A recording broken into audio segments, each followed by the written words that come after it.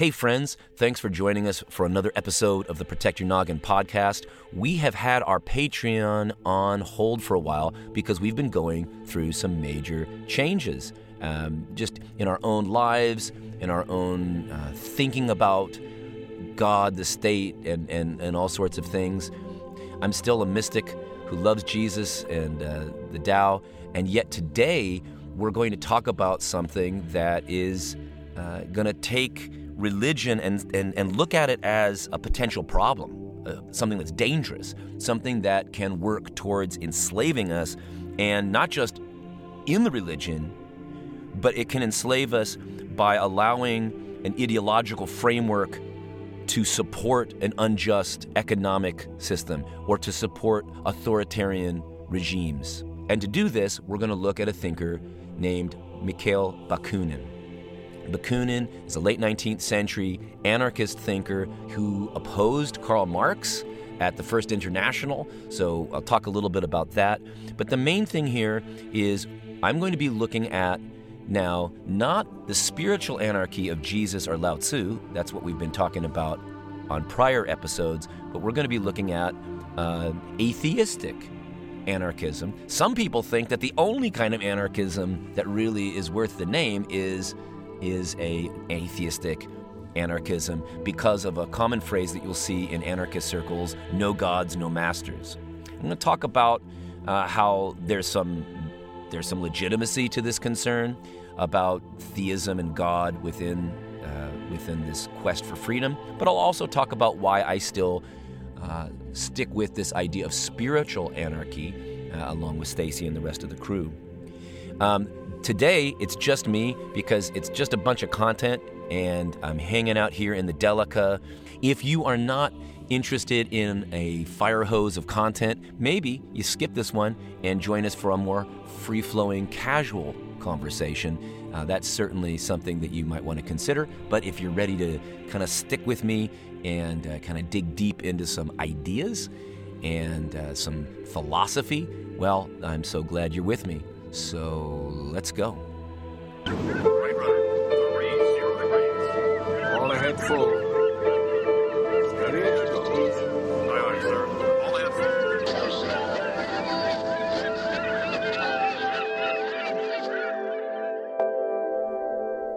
full. So for today's show, we're going to be talking about God and the state.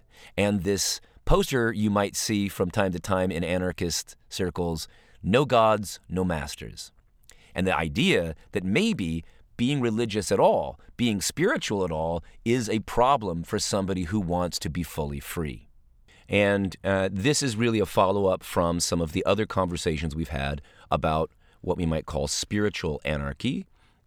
We talked about the Taoist anarchists and the way that the ancient philosophical Taoists were skeptical about the state and the way of domination. More recently, we did an episode where we talked about Jesus anarchy and the idea that the early followers of Jesus were indeed really connected with this idea that there was an alternative kingdom to the system that we find ourselves in and the beast.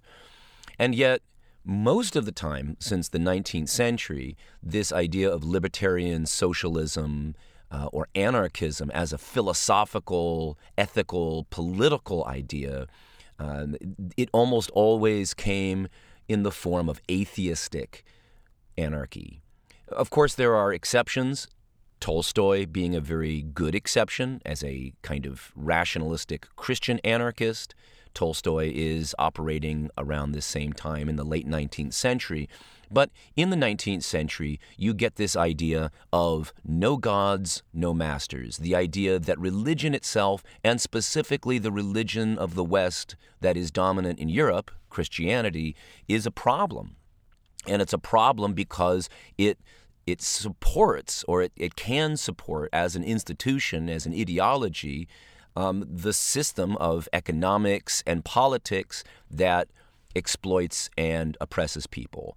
And therefore, for some of these thinkers, the only way to really be free is to also be free from God and free from religion. Bakunin is somebody who lived from 1814 to 1876, and he was a contemporary of Karl Marx and had a rivalry with Karl Marx. And in many ways, he represents, in my world, a positive force in the political realm, and a positive force that recognizes some of the important insights that the communists would have, but also the ways in which Marxism, especially as it would play out in the Russian Revolution, is oppressive itself. That is, this idea of the dictatorship of the proletariat, this idea that is in Marxism and in Lenin and then in Stalin, what the anarchists call the tankies. They had this ideology that the only way to get from the world of oppressive capitalism into a state of peace and anarchy would be to pass through a moment of the dictatorship of the proletariat, where you have a vanguard of party officials, people who are helping people to be free, teaching peasants to truly be emancipated, but doing it with violence, doing it with coercion. In other words, this idea that people have to be forced to be free. Well, Bakunin comes along, and this is at this association meeting of the International Working Men's Association. It's called the First International, and it took place from 1864 to 1876. This First International, it's called, is where Bakunin and Marx end up not seeing eye to eye about the role of power and coercion and the state, and therefore he is very accurate and predicts, Bakunin predicts the problems that would come, and indeed they did come, when the communists would take over countries and really leave them in no better shape than they got them. So to Bakunin is an interesting character in all of this, and he's an advocate of what's called collectivist anarchism. And collectivist anarchism is basically a blend of individualist and collectivist perspectives within anarchist thought. And despite the name, it's not exclusively collectivist. The idea is that you had in the 19th century folks that were libertarian, and the term libertarian would be used really for all of them, but the libertarians that we know in America tend to be individualist libertarians, people that are interested in kind of having their own autonomy, their own sovereignty within their own little private property. The collectivists are not as interested in private property and private ownership. So the collectivist anarchists like Bakunin advocated for the abolition of the state, but also the abolition of private ownership. And the idea was that the workers, after forcibly taking the means of production in, say, the factories, these workers would abolish the money system. That's the idea. But unlike anarcho-communism, there would be compensation for a job that was difficult and for the time invested. So there was at least some motivation to work hard and to do jobs that maybe people didn't want. That's a big problem of communism. Not everybody wants to do the messy, dirty jobs. And so there is some way in which you have a little bit of individualism, but within a system that does take care of everybody and is supportive mutually of everyone's needs. Now, Bakunin, when he writes his book on God and the state, which I think is is worth reading, so you can see the perspective, especially this atheistic perspective, especially if you are a person of faith. It's helpful for you to just listen to hear what religion sounds like to people who are concerned about oppression of the poor and the workers, just to kind of see how the thing works. Because even if you say, hey, I believe in God, and you continue to believe in God, and you continue to believe in your religious tradition, it's still important to recognize so many ways in which Christendom ended up getting into a reliance or an unhealthy relationship with the state. And really, I guess, Christendom as a term, I think, is best used for this unhealthy relationship between church and state, something that goes back to Constantine and then is reinforced during the time of Charlemagne, and you can see it all through the rest of Western history, even where in the English Reformation, the King of England ends up taking over the reins of the church. And so all of this seems very, very foreign, I would say, to the way of Jesus. And nonetheless, we cannot ignore the ways in which this reality is one that was relatively unhelpful for the teachings of Jesus to thrive within Western Europe. Europe, and Eastern Europe as well, Europe becomes Christian, and yet it defangs the message of Jesus. And I think in many ways, that's what makes it so diabolical. That is, that power takes on the religious traditions of a culture, kind of like a mascot, but guts those religious traditions of anything that is freeing to people, or at least freeing to people in a concrete way in the material world, this world. In any case, Mikhail Bakunin, he writes this book, God and the State, and if you pick it up, you'll start seeing that he's on about this concept of idealism versus materialism. And he says that he is a materialist. This is really important because it means that he doesn't just have a problem with religion in general. He's got a problem with the ways in which idealism, as a philosophical perspective, is problematic for people's freedom, right? I mean, it gets in the way of people's freedom. In any case, materialism in the 19th century, this conversation in a philosophical sense, was not about being materialistic, like Material Girl by Madonna. It's not like that. Materialism is also a core to Marxist perspectives. But basically what it's about is it rejects this idea of idealism where the world is shaped by our minds. That is, we start in idealism with concepts and ideologies and theologies, and this shapes the world. And this was something that was pretty big in 19th century philosophical circles. The alternative, materialism, is the idea that our ideas are informed by the outside world. So how does this really work? Let's just think about the Reformation era. A Marxist or materialist historiography, that is, the way in which you might write history. That's what historiography means. It's just the writing of history. A Marxist historian will tend to say that the Protestant Reformation was really about economic, material forces, but that people translated that into religious language. That's what materialism really is about. So when the peasants are rising up against the nobility and the landowners, and they're doing it using gospel language, or they're doing it using kind of radical Christian philosophy and theology, what's really happening is they are trying to find a way to get free, and they are seeing it in spiritual ways. But ultimately, it's really just about money, production, empowerment, force, politics, right? It's all these material things.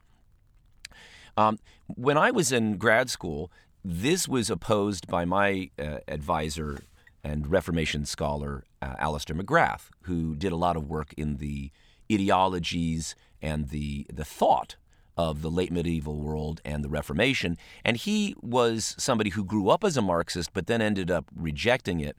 And he basically argues that if you think about the Reformation and you only see it in terms of politics and religion, then you're going to miss out on something very important. And that is that during the 16th century, all walks of life, people from every echelon of society really did take these religious ideas seriously. Or you could think about another professor that I ran into at Oxford, Dermot McCulloch. He has a very important biography of Henry VIII, And basically what Dermot McCulloch says with respect to Henry VIII, and maybe I'm confused, maybe this was in his biography of Cranmer, the English bishop who was, the archbishop who was part of the English Reformation. In any case, in that context, we find that Henry VIII, even though he was a naughty fella, really did take the religious worldview seriously in which he found himself, and specifically with respect to his heir. He thought at one point that maybe he shouldn't marry his dead brother's wife, and then maybe he should, and he saw both of these things in the Bible, and this concerned him. He thought maybe he was being cursed at one point in his life for perhaps not following biblical standards for marriage and so forth. The point being, I think for the historian, it's important to recognize both of these things. That Marx is right, that in many ways people feel their enslavement and they find religious language to help them out of it, right? I mean, you see this with the music, the songs that slaves would sing related to the Exodus and Moses. Yes, it was religious, but also it had something to do with their immediate world and context. Perhaps you might think, though, of all of this idea the conversation about idealism and materialism, best understood perhaps by Max Weber, at least in this one way. Weber recognized, as a sociologist, the ways in which the material world affects our ideas, and our ideas then affect the material world. We might think of this in terms of what's called the hermeneutic circle. That is, I am exploring the world, but as I explore the world, I come with my cognitive biases, my ideology, my backstory, and then I allow that to then feed back into all of that. My experiences come back into my mind, and I then take them with me as I interpret the next experiences I have.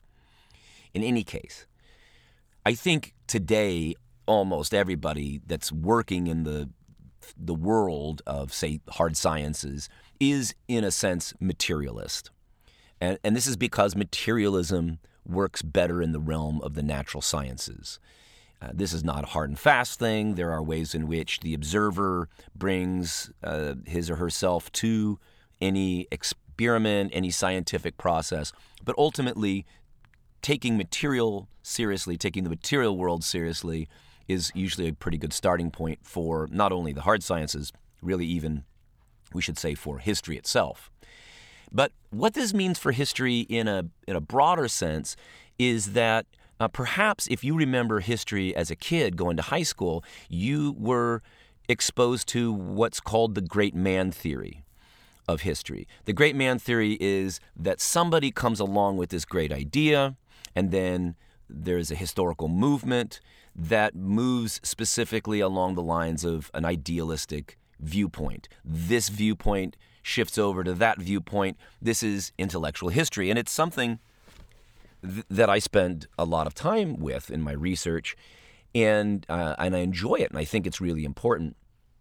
But ultimately, in the West, the idealists tended towards capitalism, and I think that's a historical reality, but there's probably a reason for this. Capitalism makes sense on paper. At least it did for me when I was young, listening to conservative talk radio in high school. I said, well, maybe this is cruel, maybe it's hard-headed, but it's probably right.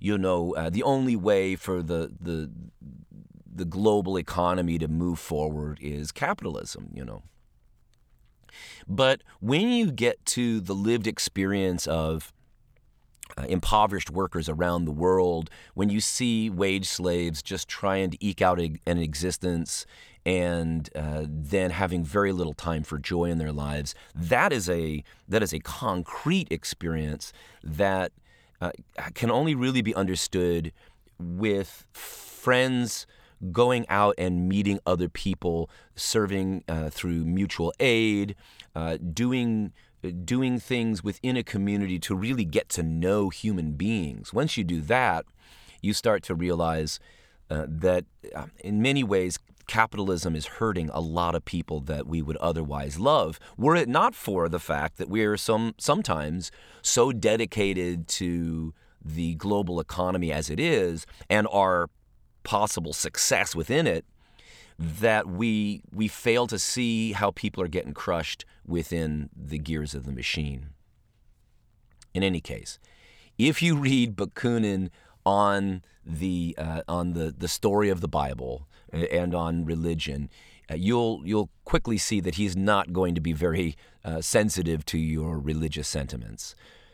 But there's another part that's important here, and that we should mention, and that is Mikhail Bakunin was anti-Semitic. It seems like people didn't always know this. Part of it is that Karl Marx was Jewish. And so here is a quote from Statism and Anarchy, page 141, and this is again from Bakunin. He says, quote, "By origin, Marx is a Jew. One might say that he combines all of the positive qualities and all of the shortcomings of that capable race. A nervous man, some say to the point of cowardice, he is extremely ambitious and vain, quarrelsome, intolerant, and absolute, like Jehovah, the God of his ancestors, and like him, vengeful to the point of madness. There is no lie or calumny that he would not invent and disseminate against anyone who had the misfortune to arouse his jealousy or his hatred, which amounts to the same thing. And there is no intrigue so sordid that he would hesitate to engage in it if, in his opinion, which is for the most part mistaken, it might serve to strengthen his position and his influence or extend his power." End quote. So he is using Marx's Jewishness as something to attack him with, right? And of course, this is very unfortunate. It makes me not trust the guy. And it's a very shameful thing that he understood so well the importance of freedom for people, and yet has this negativity, this racism that's still there. Of course, it was common for a lot of people, strangely, sadly common. But I don't think that means he couldn't have got his way out of it. And so there were other people that were not anti-Semitic at the time. There is one positive aspect to this, or a qualification, and that is it seems that he believed that even though he didn't like the Jews and he might not like certain cultures, he believed that every culture had its legitimate right to exist. And so even though he was at a personal level he was a racist, there was a way in which he did have an overall political theory that I could still embrace, which is we need to allow cultures to maintain their own autonomy and not have some big centralized state come in and erase the peculiarities of a culture. But again, his anti-Semitism is no good. Here's another quote from him. Quote, "Jews are bourgeois and exploitative from head to foot, and instinctively opposed to any real popular emancipation. Every Jew, however enlightened, retains the traditional cult of authority. It is the heritage of his race, the manifest sign of his Eastern origin. The Jew is therefore authoritarian by position, by tradition, and by nature. This is a general law and one which admits of very few exceptions, and these very exceptions, when examined closely, confirm the rule."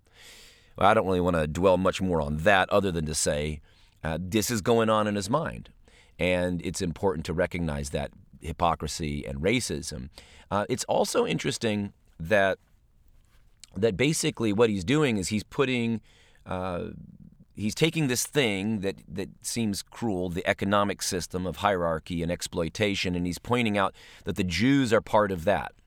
Now, the historical reason has to do with the European cultures of the Middle Ages not allowing Jews to enter into the guilds. So they had no access to the standard economy, and so they had to get into things like lending, tinkering, things that were not on the kind of, they were not central to the economy originally, and therefore, when you're involved in lending, etc., then you will be seen to be a part of the exploitation. And in fact, there would be Jewish people, of course, that would be part of that. Although whenever Europeans decided they didn't want to pay their bills or pay up on their mortgages, then they could just expel the Jews or exterminate them on occasion. And so that's that long history of how these things are connected. But in any case, I don't believe that his anti-Semitism was entailed by his political philosophy. It was just who the dude was. But it is it's a stain on the flow of anarchist history. It's not clear that other anarchists knew about his anti-Semitism. It wasn't, at the forefront of things. But I think another part of it is, though, that kind of like Martin Luther, who also had his strong anti-Semitism unfortunately come out in his writings, I think a lot of it has to do with the person who grows up in European Christianity, looking at the Hebrew Bible, and from the perspective of Christianity, it seems like the Hebrew Bible is more authoritarian at times or legalistic at times. And this is partly because Christians tend to come to the conversation with the question of heaven and hell. If I do the right thing, am I going to go to heaven? If I do the wrong thing, am I going to go to hell? The Hebrew Bible doesn't have a lot to say about the afterlife. It doesn't talk really about heaven and hell. And so the Hebrew Bible is, as far as I can see it, really talking about the way to structure a society. And if Bakunin would look closely at that, I think he would also see that there's a great deal in the Hebrew Bible that is concerned for the workers, for orphans, and for widows. I'll just give one example. Actually two. One is this idea of gleaning. Gleaning is where poor people can go and pick up the parts of a field that has been harvested. You pick up some loose beans or corn or whatever, and they would say, when you're plowing the field, let's say you have a square field or a rectangular field, you're not supposed to cut down those corners, right? Like if you imagine you're in a lawnmower and you're not getting those corners, well, you allow poor people to come through and pick up all the things that had fallen or had not been cut down. This is a way to provide for the destitute. Just one example. Another example is the Sabbath. The idea that human beings should not spend every single day of their week in servitude is an important one. And I think that's a really important one for concerning ourselves with the underclasses of society and those who have to slave away, even if they're wage slaves. And so it's also important to note that a lot of Jewish people were part of these emancipatory movements, specifically anarchism. And you think maybe, let's say, of the Jewish woman Emma Goldman, and who was an important voice in America for anarchism.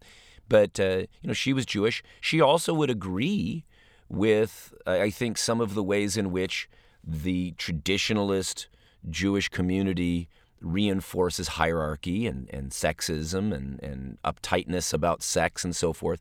So there's nothing wrong, I think, with asking questions about the ideology that we bring with us, the religion we bring with us as a culture, but certainly to put that on a race of people or an ethnicity is, of course, problematic.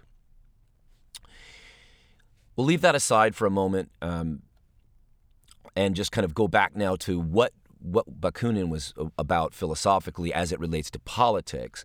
He studied idealist philosophy, especially Hegel, in Moscow. But then he abandons the whole academic world for political engagement.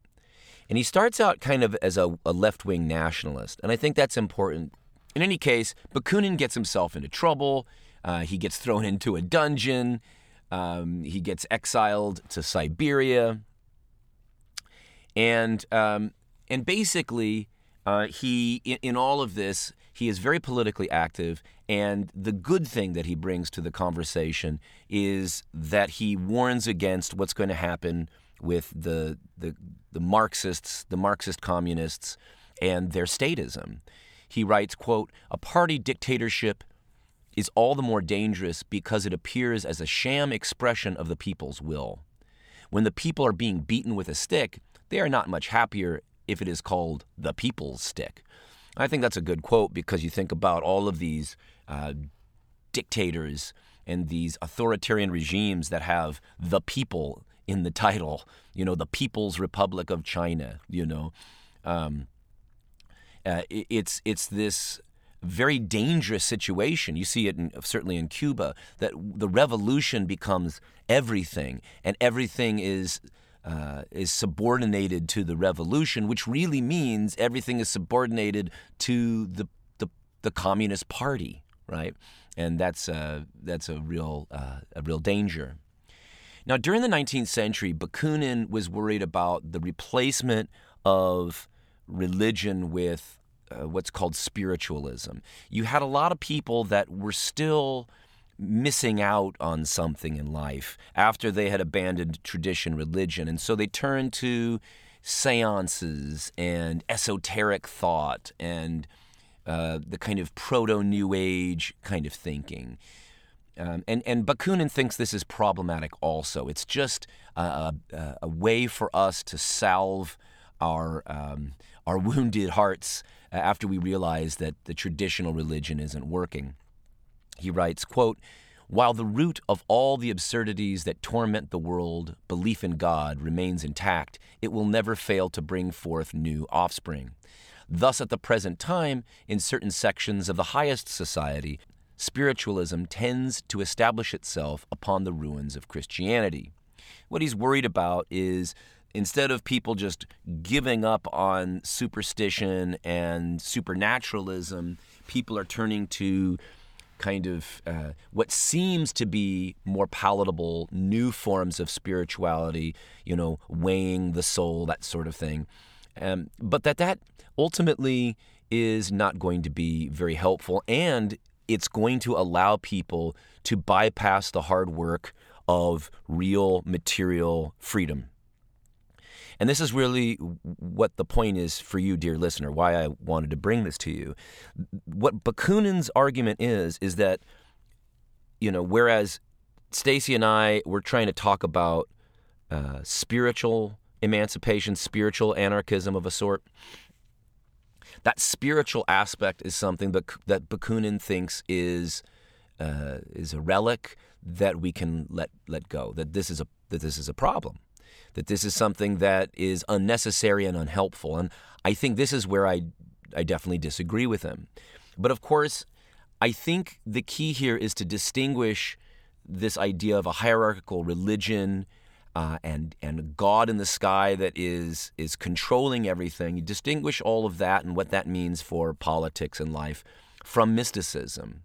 Because he doesn't seem to like mysticism. He writes, quote, "These mystical tendencies do not signify in man so much an aberration of mind as a deep discontent at heart." And I kind of understand where he's going with it if he means people doing seances and getting into crystal balls and all of that. But if we think about mysticism in a way that I think is appropriate and proper, mysticism as a simple recognition of our connectedness to all of existence. We could talk about the source of existence. We can call that source God. We can call the whole force behind the world we live in the Tao. Whatever you want to call it, there is something sublime and transcendent, something that is more than the sum of the parts of this world, it seems. Now, you don't have to believe that, but if you do believe it, I don't think that this takes away at all from our concern for other people. I think it goes the other way. Mysticism can also take a form that is atheistic, I think. We see this in Theravada Buddhism. We see this in scientists who have a kind of secular mysticism where in just beholding a Crab nebula through a telescope or seeing the cell structure of a new species, of an animal that you found, that there is a kind of joy, a connectedness. We might call this spiritual. And so I think it's not necessarily a deeply discontented heart, but rather one that's deeply connected to the world. In fact, I find a great mysticism in working closely with people to better their lives. When we were working closely with folks in a village in Guatemala, we were not doing it in a patronizing way, but we were coming alongside of folks. We were sharing our gifts, and they were sharing gifts with us, and we were working on putting in water filtration systems for people in the village, and it was a very positive experience. I might call it a mystical experience, but it didn't require me to spend a lot of time talking about dogma, and it by no means kept me from doing good work and doing good work with other people towards emancipation of human beings. It was actually the motivating thing. In fact, I would say that one of the reasons I am so interested in mysticism and what I want to call a spiritual anarchism is that in many ways, I think that the only way to improve our ethical lives is to cultivate mysticism in this way. If I'm hearing in my ears every week on a Sunday morning that if I don't be good, I'm going to be punished, or if I'm going to do these good things, I will be rewarded, as much as I might cognitively assent to that, it's very hard for that to be motivating, at least for me. But if I see in every human being a brother, a sister, a child of mine, somebody who's part of this human family, if I recognize my connection to these other people, if I recognize with Jesus that I should love my neighbor as myself because my neighbor and myself have some connection, have some unity, have some ultimate oneness, then it will be harder for me to harm that other person. It will be harder for me to try to accumulate wealth at their expense. So I just disagree with Bakunin's idea that any kind of spirituality or mysticism is going to be a hindrance to freedom and emancipation. In many ways, what Bakunin is thinking is resembling the thought of Ludwig Feuerbach. Feuerbach basically said all theology is just anthropology. It's what human beings project onto the heavens as ideals.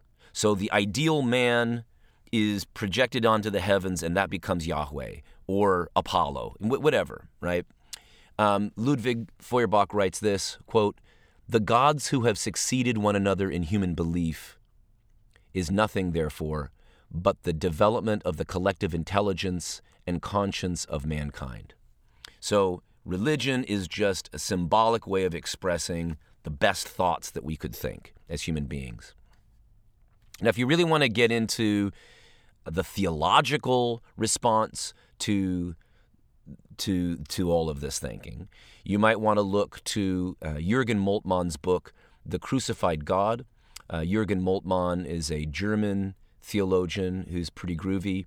He basically takes on the Freud-Marx-Durkheim problem, and what this means is Sigmund Freud says that religion is a crutch. Marx basically says that religion is an opiate for the masses, and Durkheim says something like Feuerbach, which is that human beings do not have the language to talk reflectively about sociology up until recently, and so we have used religious language to deal with sociological functions in the world. In any case, I think from a theological standpoint, you could turn to that. But our focus right now is on political, economic, and spiritual liberation. And for that, I think it's important for us to realize that religion has been very problematic for human beings. Religion has kept people in line, whether it's Hinduism and the untouchables or whatever, right? Or Christianity persecuting heretics and non-Christians and so forth. In the service of the state, I think it's important for us as believers or unbelievers to all get together and say, religion can be very, very dangerous. Statism can be very, very dangerous. Atheistic ideologies can be very dangerous. Yes. But religion can be very dangerous. And religion's probably been very dangerous in our own lives when religion is used to keep us from expressing and experiencing our optimal existence. Think about it this way. St. Bob Marley once saying, some people think, great God, come from the sky, take away everything and make everybody feel high. But if you know what life is worth, you will look for yours on earth, and then you will see the light, and then you will stand up for your rights. Get up, stand up.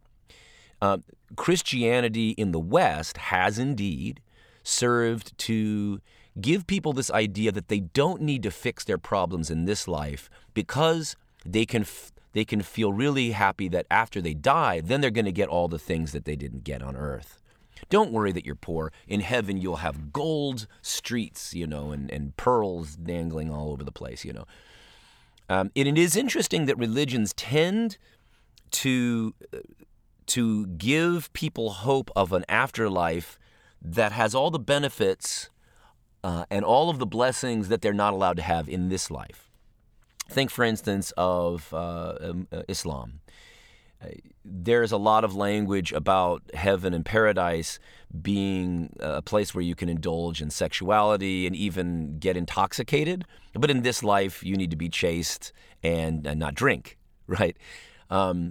In Calvin, John Calvin, you see a lot of language that heaven has economic benefits, that there's a return on investment, or that there's somehow these blessings that are set within a kind of early capitalist style way of thinking. I know capitalism isn't really formed at that point with Calvin, but it moves in that direction.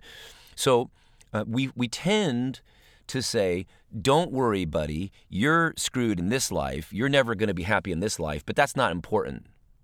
And I think once that happens, religion is very dangerous, and it is very much a problem for helping people be released from their bondage.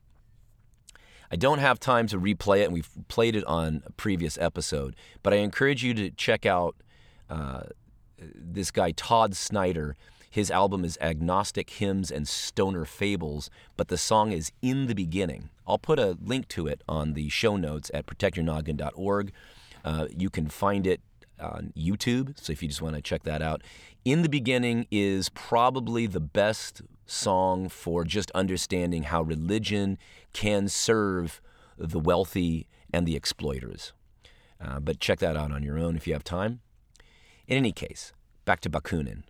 Bakunin says the strategy should be for liberation, for freedom, not to just talk about ideas, but to actually become the reality of those ideas. That's why he moves away from just studying philosophy to being engaged and active in the world, going to jail, that sort of thing. And I think this is the most viable and helpful thing that he brings, that in many ways, especially I've been prey to this, being an academic, we can spend a lot of our time just talking about the ideal situation for politics and economics and never really ask what to do about our lives this week, this day, this year, right? And so becoming the reality of our philosophy, embodying our philosophy is really important. And I think I definitely agree with that. I also agree with Bakunin's idea that we should oppose vanguardism. That is where you get, the Lenins of the world, the Castros of the world, people that are going to be authoritarians for a little while so that later on we can get rid of authoritarianism. It never worked. Bakunin said it wasn't going to work. And what's unfortunate about it is the fact that it doesn't work. We knew it wasn't going to work, or, you should have known. A lot of the time in the 21st century, I know this is something I learned growing up, we say, well, we'd love to help the poor people of the world. We'd love to help the workers, but it just doesn't work, right? Look at China, look at the Soviet Union, look at Cuba, look at North Korea. You don't want to live there, right? Nobody wants to live in these communist countries. Therefore, socialism doesn't work, right? We tend to fail to look in the capitalist American scene to Scandinavia, where we have high rates of happiness. There are downsides to state socialism, make no mistake, and I don't advocate for that. But that's a different kind of thing. And of course, the libertarian side, libertarian socialism, aka anarchism, should not be judged as having failed because the tankies failed. Anarchists never wanted to really go that route. And then ultimately the anarchists were persecuted, killed, and imprisoned by these vanguardist Marxists. So they're just it's a different thing. And yet people tend to lump it all together and say anybody who's interested in caring for the needy and caring for the workers' rights or immigrant refugee rights, they're all on the left, and that doesn't work. Well, one of the reasons it doesn't work is because both capitalists and Marxists tend to crush the freedom-loving individuals and crucify them at times, right? Bakunin advocates for federalism. Now, this is a weird word in America. In America, anarchism is a bad word for most people. It's associated with chaos and brutality and violence and lawlessness, which is not necessarily the best way to understand it, of course, but I understand why people think that. It's also a problem in America when we talk about federalism. Federalism, I think, is a very helpful term and something for us all to think about if you're at all interested in exploring libertarian socialism and anarchism. People sometimes think, oh, there's no organization in anarchism. There's no sanity in society. There's no order. No, the idea is local, very local government. And maybe government's not the word, but direct democracy. So at the local level, people in a village are making decisions about their own lives and the lives of their community, and they are connected to the rest of the world through a federation or a federal system. So federalism is the idea that you have all of these connected regions. You have different places where people are responsible for their own lives. They are free, but that they are living better in mutuality with the rest of the world in this system. Now, the reason we tend to not like, libertarians tend not to like the word federal in America is because we associate it with the centralized federal government. So we've got federal government versus state government, right? And so it's really funny for libertarians on the left to think about the United States, these local states, as being the state. The state's a bad word, really, for anarchists. And federal's a good word, and yet federal tends in America to be the central federal government that's really, really big and inefficient. So kind of, if you wouldn't mind, just setting that aside for a second. Don't be thinking about federalism as the federal government, but maybe closer to the Swiss cantons, where you have Bern and Geneva and Zurich, for instance, all having this relationship with one another, but having a rejection of empire and having more of a local government. Certainly, those are insufficiently free. Geneva was kind of a theocracy in the 16th century. It was insufficiently free, but was moving away, and arguably in the right direction, away from hierarchy and imperialism, right? So federalism, it's just really important to realize that there is organization in anarchist thought. It's just going to be at the local level, and it's going to be people making the direct decisions about their lives, not having the sham government where I elect somebody to do my thinking for me or to make the decisions for me. That's the thing that's rejected.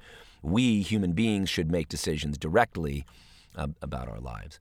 In any case, Bakunin reads the fall of Adam and Eve as this terrible, terrible story where when Eve wants to have knowledge, God's mad about this, right? So being freed, setting yourself free is what the gods don't want you to do. And more importantly, and this is where he's kind of right, the myth of original sin does tend to lead towards more authoritarian worldviews. We see this in social psychology.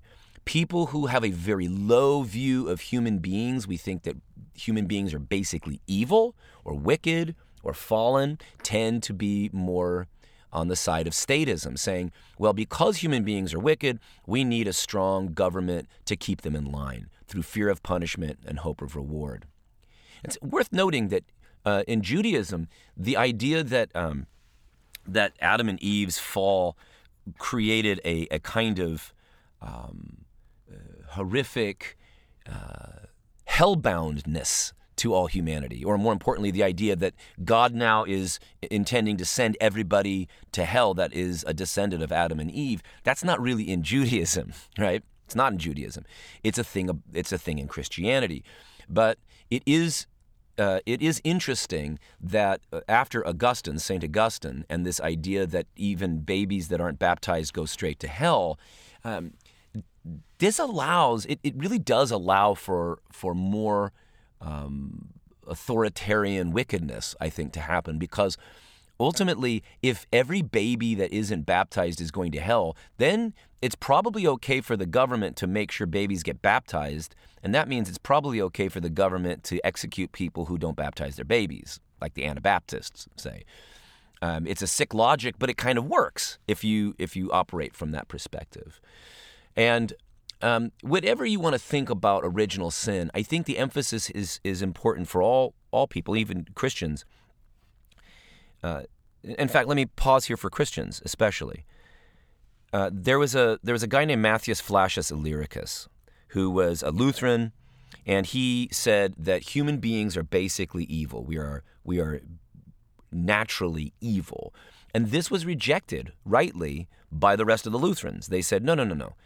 Human beings aren't basically evil. Human beings are basically good, but human beings are corrupted.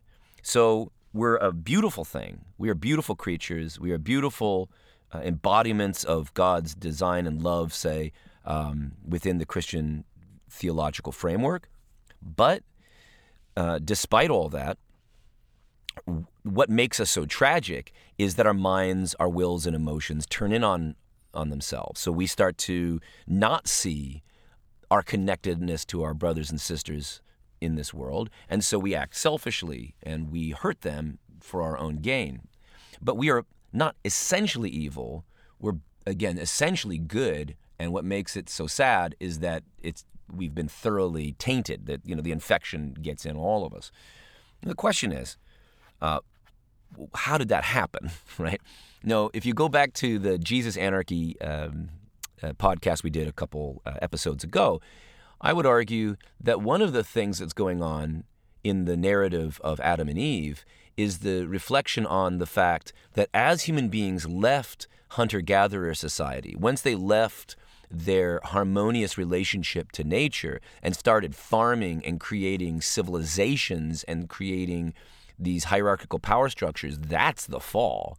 And that then, as we are stuck within that system that was created millennia ago, we find ourselves acting in wicked ways because it's very difficult to be ethical within the system. In other words, I would say that it's important for us to reflect not only on our individual corruption, but the fact that even just generally good people thrust into structural sin, thrust into a society that is just one big rat race until you basically from kindergarten until you retire. That has a profoundly corrupting effect as well on human beings. And there's that relationship one way or the other. Now, there are 3 ways, Bakunin says, to escape our crappy existence under capitalism. The first is to self-medicate, essentially go get drunk. And we do this, a lot of us do this, right? Our lives are screwed. It is very difficult to make ends meet in this world. Certainly difficult to make ends meet in this world without being corrupt, without being a swindler. Well, the first way to escape our crappy existence is to get high, to drink ourselves into a stupor. The second way is to get drunk on God, is the church, right? So some people go for booze, some people go for religion, and in fact, in the 19th century, those were the two great competing forces. You go to the saloon, go to the revival, the tent revival, say, or something. But the third is revolution. And so for Bakunin, self-medication, booze, and the church are both options that are inferior to revolution and unhealthy and unhelpful because they sidetrack us from revolution, from overthrowing the chains of our masters. And so that's why, again, you'll always see, or you're often going to see in anarchist circles, posters or flags that say no gods, no masters. That very often the gods are associated with mastery. It certainly was true for the early Christians. The early Christians were called atheists, by the way, because they refused to accept the traditional Roman gods. And specifically, they refused to venerate Caesar as a god. You see these things kind of connecting. Or if you go back to the podcast I did about the Jesus anarchy and the Bible really reflecting on a rejection of the Near Eastern Neo-Babylonian god kings, there is a way in which Pharaoh and Caesar and really any ruler in the West has said they get to tell us what to do because they are either descended from the gods or God put them into place, right? Anytime that happens, you can see how religion and the state do work together to exploit and to oppress people. And so for Bakunin, he's got this interesting quote that I think is worth thinking about. Quote, "The richer heaven became, the more wretched became humanity and earth." This is idea that by really focusing on this afterlife business, we can detract or distract people from the ways in which the church and state are conspiring to enslave us, essentially. He continues, quote, "Christianity is precisely the religion par excellence because it exhibits and manifests to the fullest extent the very nature and essence of every religious system, which is the impoverishment, enslavement, and annihilation of humanity for the benefit of divinity." Now, this is, I think, helpful, at least as a thought experiment. Does God need you to worship him or them or her? You know, does the deity you serve, do they thrive off of your bowing? Or is bowing something that's done just in reverence for something beautiful? I'll give you an example. Sometimes Soto Zen Buddhists, after meditating, they'll bow and then they will rise, but they will often bow to animals to recognize the spark of the holy, if you will, within the physical world. There are Cantonese men who will tap two little fingers in a way kind of like recognizing the loftiness and the sublime nature of their friends as they're having coffee together. That said, the idea that Christianity is the religion par excellence, you know, that's probably something that makes sense to him given his experience in Europe, right? I mean, yeah, that would make sense there. But I think as much as you could say that Christendom or modern Christianity or 19th century Christianity did take that form, it's not necessarily the case that the teachings of Jesus would have resembled any of that. And also, I think one of the problems for Bakunin is he really doesn't understand the Eastern approaches to what we call religion, and doesn't really understand the way that it works. That is, he looks around at the world, and he rightly will be confused because, you know, if you look at Buddhists and Taoists in China, in Japan, they don't necessarily live or act in ways that are liberating. And sometimes Buddhists have been disengaged. There is a more modern form of engaged Buddhism that is more activistic, but it's also possible that you will find, and not just possible, you will find over the many centuries that corrupt regimes can exist alongside of monasteries, and that sometimes Buddhist monks would escape the world that was suffering and would not engage in activism, say.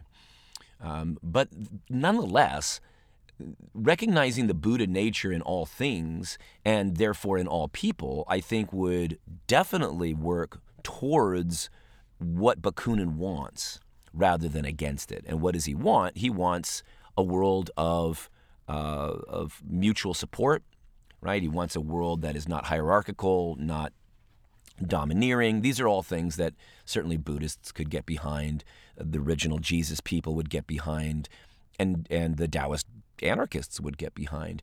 And of course, in some forms of Buddhism and Taoism, you don't even need to have what we call theistic belief. You don't have to believe in some entity in the heavens that's called God. You can, but you don't need to.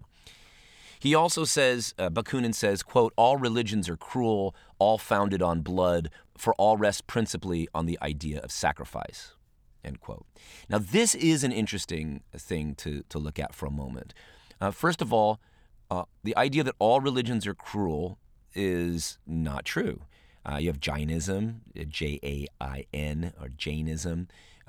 You have Sikhism, Sikh-ism. I think these are good examples of religions that are against cruelty, that are really dedicated to opposing cruelty.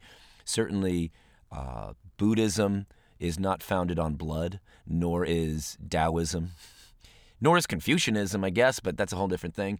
And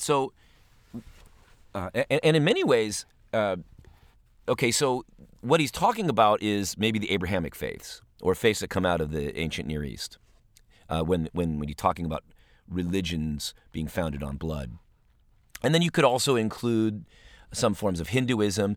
In India, we think of everybody being always vegetarian, maybe because we've run into bhakti yoga practitioners of some sect in America where they are vegetarian, but not all Hindus, not all Indians are vegetarian.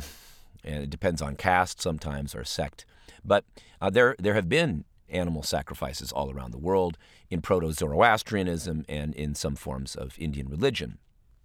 That said, it is typically this kind of more Western way of thinking, especially Christian way of thinking. And this is important. The idea that God is in the sky and he basically wants to send us all to hell, but he's going to hurt his self, but he's going to kill his son ultimately so that he doesn't kill us. That's how I heard it. That's how often Christianity teaches it in the West.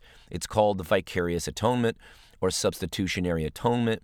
And the idea is that God cannot tolerate our existence and we will go to hell unless Jesus goes to hell on our behalf, either literally, as in the Apostles' Creed, or figuratively, as John Calvin would say, that Jesus suffers hell on the cross.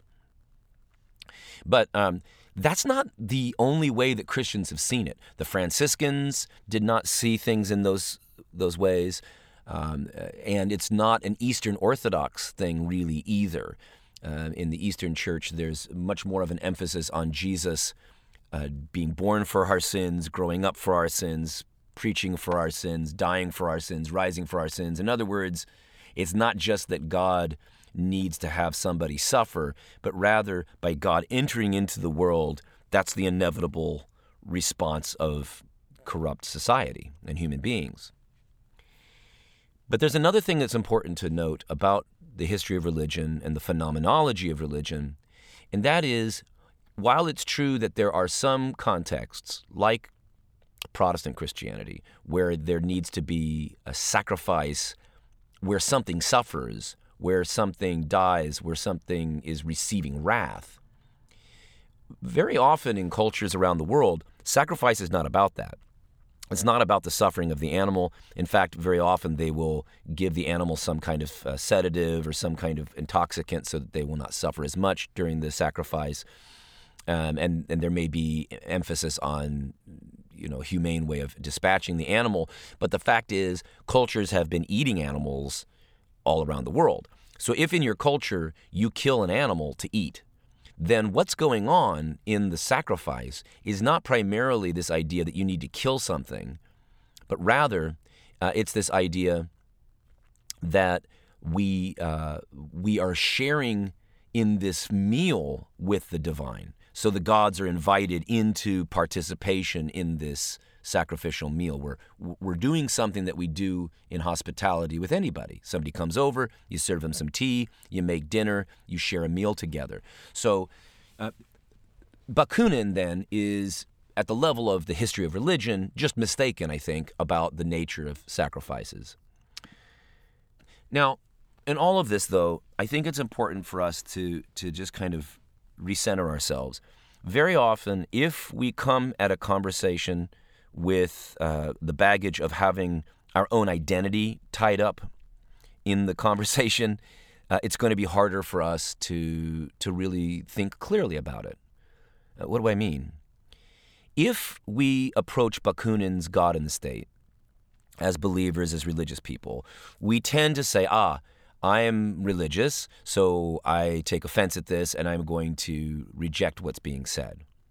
But what I think is healthier for all people is to take each part on its own merits or demerits, right? We reject some things like the anti-Semitism. We respect some things that are insights, like that Marx was wrong about the dictatorship of the proletariat. So we just take and choose the things that we need, and I think that's very appropriate for anybody. But ultimately, I don't want us to get past this conversation without recognizing that in the 20th century in particular, it started in the 19th century, the evangelicalism, Christianity in America at least, was very explicitly taken over by the wealthy. Yes, Charlemagne brings church and state into alliance. This has happened throughout time. But there is something, I think, uniquely diabolical about the way in which wealthy people, business interests in the 20th century actually sought out and invested in evangelical leaders who would be pro-business, pro-capitalist, anti-socialism. And by socialism, I just mean any perspective that thinks it's important for all human beings to be cared for. Old people, disabled people, refugees, children. I as a human being, a mystic, cannot fathom how it would be possible for us to be okay with all the suffering in the world. I can't fathom how it's possible for Christians to look at kids in cages or starving people around the world and say that they don't concern me. One of the ways, however, that this was accomplished was by getting people in America to think that Jesus was a capitalist, that Jesus was on the side of the powerful business interests, and that everybody that advocates for socialism is ultimately ungodly and atheistic. That way of thinking has really hindered us, I think, in moving towards a more just and equitable society. Especially after the Red Scare of the mid-20th century, people afraid, I think rightly, of the Soviet Union. What happened was there was an association between atheism and communism. And so you start to see In God We Trust comes into the money. You see One Nation Under God enter into the Pledge of Allegiance. And so socialism in general is seen as an atheistic world ideology.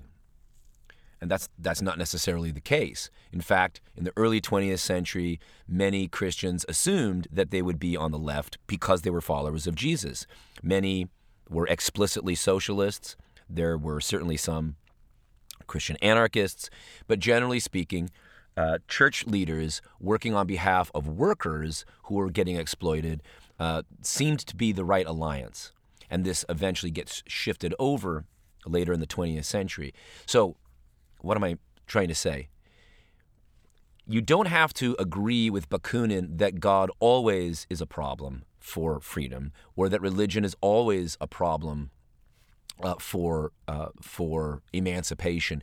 But it has to be on our minds. We have to be vigilant, I think, all the time, that religion, and specifically our religion, might be serving to oppress people rather than to liberate people. And if that's the case, then the only way to really escape from the wickedness of society, or to help heal the injustices of society, would be to move away from authoritarian religion, and specifically any authoritarian religion that emphasizes political authoritarianism or economic injustice. I just think it is important for us to reconsider our allegiances within churches, and if our churches are supporting the wealthy, opposing the poor, and we read Jesus, we read the Epistle of James, I think it's really important for us to repent of that. And it's very hard to repent, because if you look at American Christianity, what you see is quite a lot of relationship, pretty healthy relationship between money, affluence, and the church. Think about Hillsong, and there's a recent documentary about this out. Think about the Joel Osteens. But then also think about all of the good American churches supporting the status quo, maybe smaller sized churches around the country. It's very hard for us to think that Jesus cares for the poor when our churches don't tend to. And you might say, wait, but our church has a canned food drive. It's not enough for churches to dole out compassionate, tokenistic meals on occasion.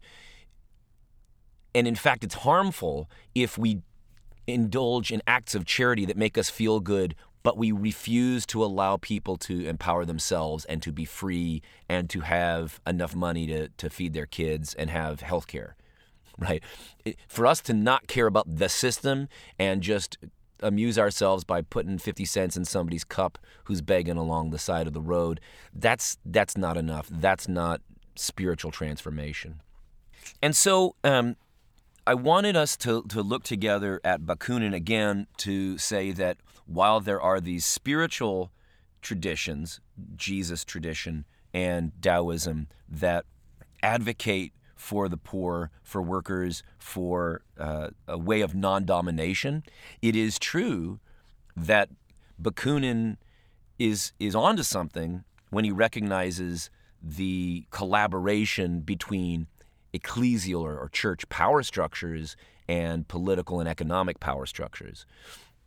The church, the state, and the high priest are all kind of conspiring to exploit. And I'm saying this archetypally, from time immemorial, you see these powers collaborating. And as I've said many times, I think that the whole thing about Jesus, the thing that was so interesting about Jesus, is his rejection, as narrated in Matthew, where Jesus is tempted by the devil in the wilderness. He's tempted into money, power, and glory. Money and wealth, power and political authoritarianism, and glory I associate with religious stuff. Jesus rejects all of that. And it is no virtue, it is no ethical or moral virtue to embrace any of those as helpful for the individual human beings that we care about around the world. We think it does sometimes because we're scared. We get scared. I think right now we're living in a time that's scary, and so we want somebody to take care of us. We want the old man in the sky to take care of us, and the old man in the sky can appoint some old man in the Capitol building to take care of us, and we can have religious leaders taking care of us because we're scared and we don't know what to do. We don't know what to think about all this. It is scary. It's hard to figure out how to be free. It's hard to even take those first steps towards being free. But here at Protect Your Noggin, we love you no matter what your religious or anti-religious position is, as long as we're all working towards full spectrum emancipation. That is freedom for all of us. Freedom to believe, freedom to not believe, but freedom from control of a hierarchical and authoritarian form. And I guess because so many people are religious in America, it's important for us who come from religious traditions, for those of us who are in positions of leadership within religious circles, to actually be part of the solution instead of blindly supporting systems of exploitation. We don't have to do this with liberal guilt or fear. We can do this joyfully and playfully. As Emma Goldman once said, if the revolution doesn't allow me to dance, it's not my revolution. So friends, be in a place of joy, even amidst all of these uncertainties of life. Enjoy where you are right now. Enjoy the loved ones that are surrounding you right now. And as you participate in religious practices, perhaps, ask yourself critically, what is helpful for me here as a way of uniting me to my fellow human beings in solidarity and mutual aid and love? Well, then keep that as you like. And if anything is supporting the exploitation of others and ultimately, therefore, your exploitation, shed it. Walk away. Let it be. You don't have to burn bridges. You don't have to get angry. You don't have to be, pissed off all the time at your religious upbringing, but you don't have to stay locked in it. The door's open. You ready to step out? You're ready to step out and keep your spirituality, but let go of the fear? You're ready to go and work towards the liberation of your own self and others, but you're a little scared to do it without the training wheels? Just take the training wheels off. It's so much more fun. Friends, thanks for being with me. Thanks for letting me tell you a little bit about Bakunin and his ideas about God and the state. And as always, peace upon peace to you.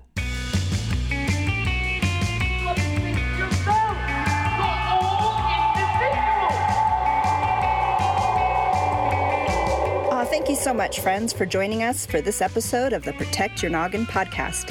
You want to join in on the conversation? We'd love to respond to your questions or comments on a future show. You can record a message by going to protectyournoggin.org and clicking on the blue voice message button.